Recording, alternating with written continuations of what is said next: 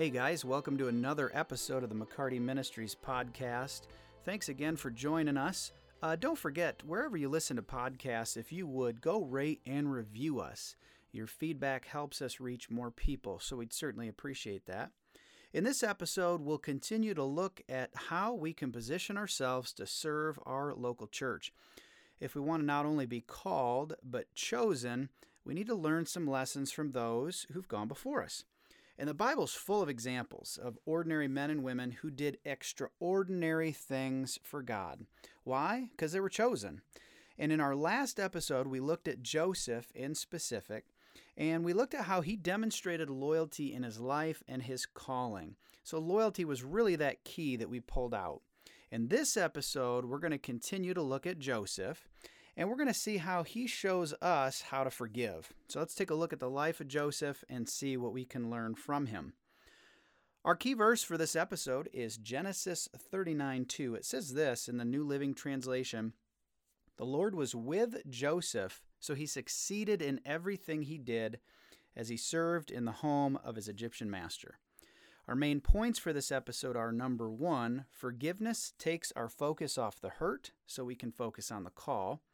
And number two, we can't carry the cause if we're carrying unforgiveness. In previous episodes, we've talked about the fact that you are called of God. Everybody's called of God, really. While not every person may be called to be a pastor of a church or a missionary on the mission field, every person is called to do something of eternal significance. And maybe that's news to you, but it's really something we want you to get. Not only has God called you to do something personally, He's called you to do something corporately or as a group. And often that's fleshed out by serving in your local church. The local church is Jesus' main focus. Scripture tells us that He, Jesus, is building His church, and He's been building it ever since His resurrection. It takes resources to build that church around the world. That's just a fact. It takes financial resources, and it takes human resources. In fact, many local churches currently lack both. Sad reality. Jesus put it this way, quote, "The harvest is great, but the workers are few. So pray to the Lord who's in charge of the harvest and ask Him to send more workers into His fields." That's out of Luke 10, verse 2. So in other words, as Jesus is saying, your local church needs your help. So why did Jesus address a shortage? Why is there even a shortage in the first place? Why was there a shortage of laborers then, and why is there one now? Truth be told, I believe there's a number of reasons for this shortage, and maybe you fall into one of these categories. I'll give you 4 of them. First, maybe you're just too busy to serve. Life is hectic. You've got a lot on your plate and your schedule is full. Or maybe you just don't have enough energy by the end of the week or left in the week whenever it is that you'd be serving. So that could be the first one. The second category is this: you feel unworthy or unqualified. And really, we could spend a number of episodes addressing this concern, but for the sake of time, let's just wait. The third one is this: your church doesn't know how to manage people. Maybe your church leadership struggles to recruit and retain talent, or maybe they don't take care of the talent that they have. The fourth one would be this: you have somehow disqualified yourself. So these are kind of the 4 categories as to why maybe there are shortages out there. I want to focus on this episode on number 4, and I want to talk to you about this last category. You have somehow disqualified yourself, or you think you have. Over the next few episodes, we're going to cover some characters from the Bible that did some great things for God. In other words, they were called and they were chosen. And in each of their instances, we can learn how to make adjustments to make the ones that they made to position ourselves to be chosen.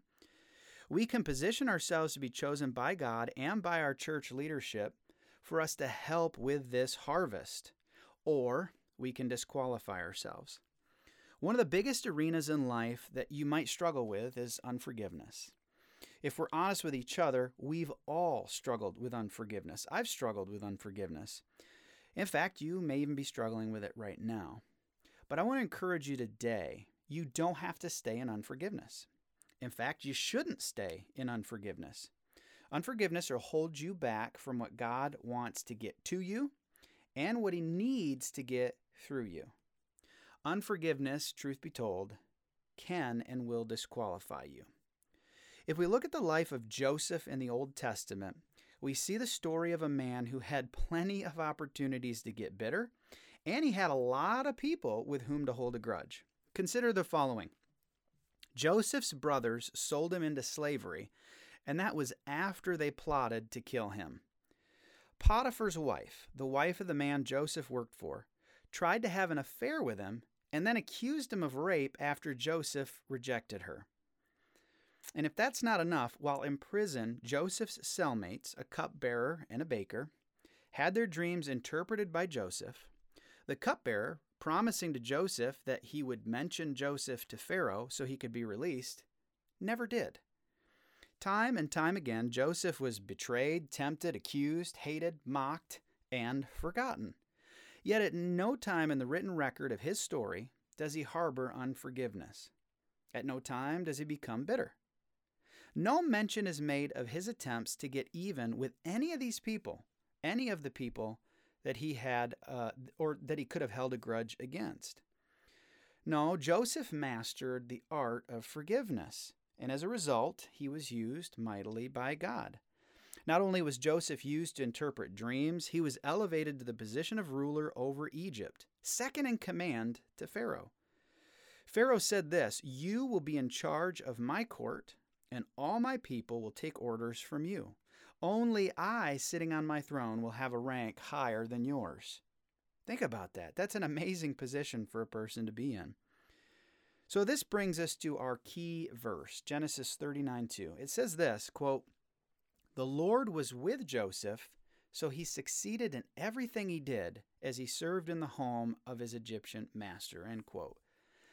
I firmly believe that if Joseph had harbored unforgiveness against any of these people that he could have, the Lord couldn't have used him.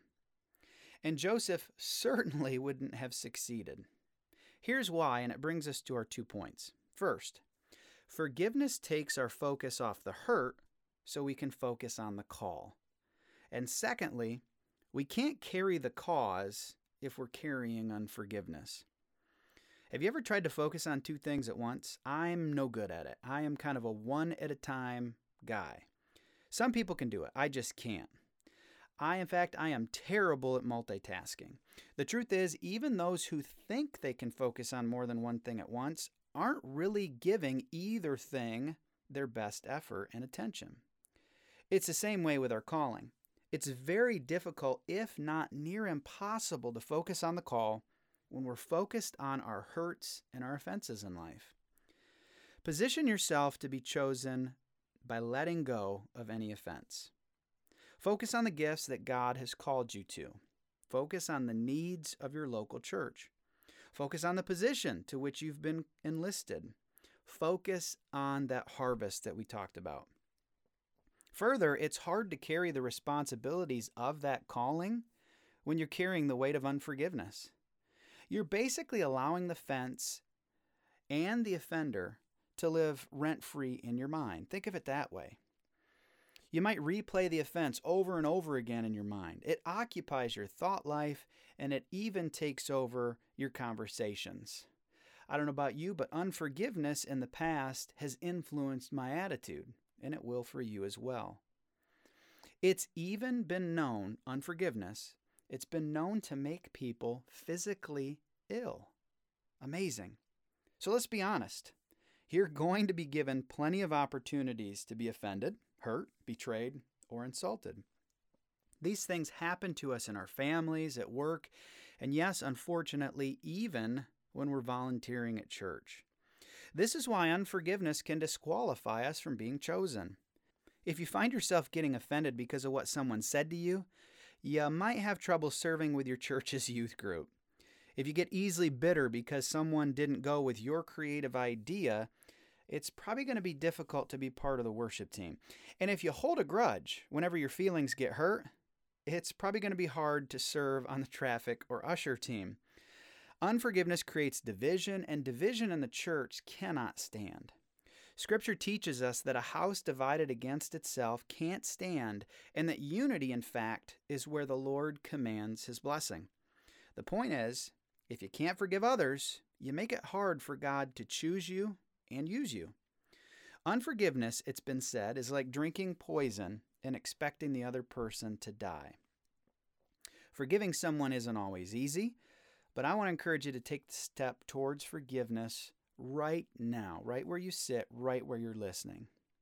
One of the best ways to jumpstart the process is by giving the person that you have an offense towards, or maybe the situation and that hurt, over to God in prayer.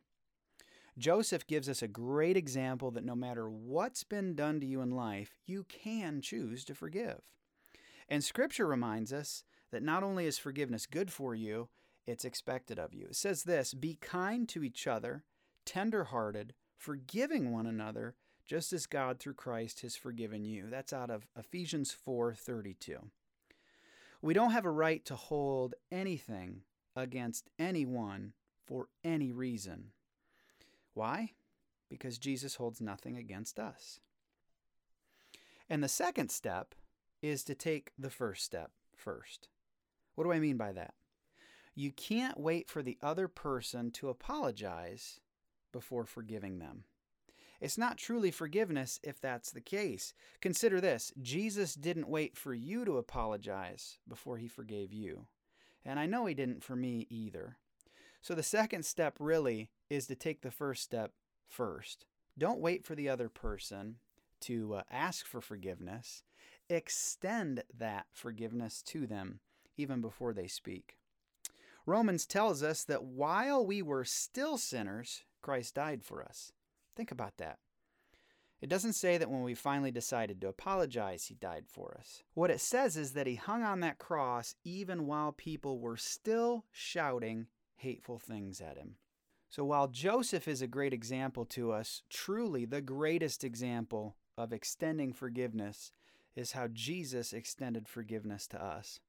And I want to encourage you, really take this to God. Take whatever the hurt is, the situation is, whoever the person may be. Don't hold that grudge anymore. Position yourself to be chosen. Position yourself to be used by God, and do so by taking that first step to extend forgiveness to whoever or whatever you need to forgive. Before we bring this episode to a close, let's do a quick review. Our key verse was Genesis 39:2, which says, "The Lord was with Joseph, so he succeeded in everything he did as he served in the home of his Egyptian master." And our main points were, number one, forgiveness takes our focus off the hurt so we can focus on the call. And number two, we can't carry the cause if we're carrying unforgiveness. In the next episode, we're going to take a look at the life of David to see what we can learn from him. While David was far from perfect, he was both called and chosen to do amazing things for God. Not only did he defeat Goliath, he won numerous wars, he led God's people, he was the king of Israel, and he even ended up being in the family line that Jesus would come from. That's pretty amazing. How was he able to do and be so much? He mastered the art of conviction, and we're going to talk about that conviction and what it looks like in the next episode. We just want to remind you, you can follow our ministry on Twitter and Instagram, and you can like us on Facebook. Just search for McCarty Ministry. Thanks again for listening, and make sure you don't miss an episode of these podcasts by subscribing to wherever you watch or listen. If this podcast has blessed you, we'd love for you to share it with others on social media. So don't forget, we're available on Apple Podcasts, Spotify, iHeartRadio, or you can go to our website at mccartyministries.com. Visit our website for more details on who we are and what we're up to. And until next time, let's keep reaching the world for Jesus.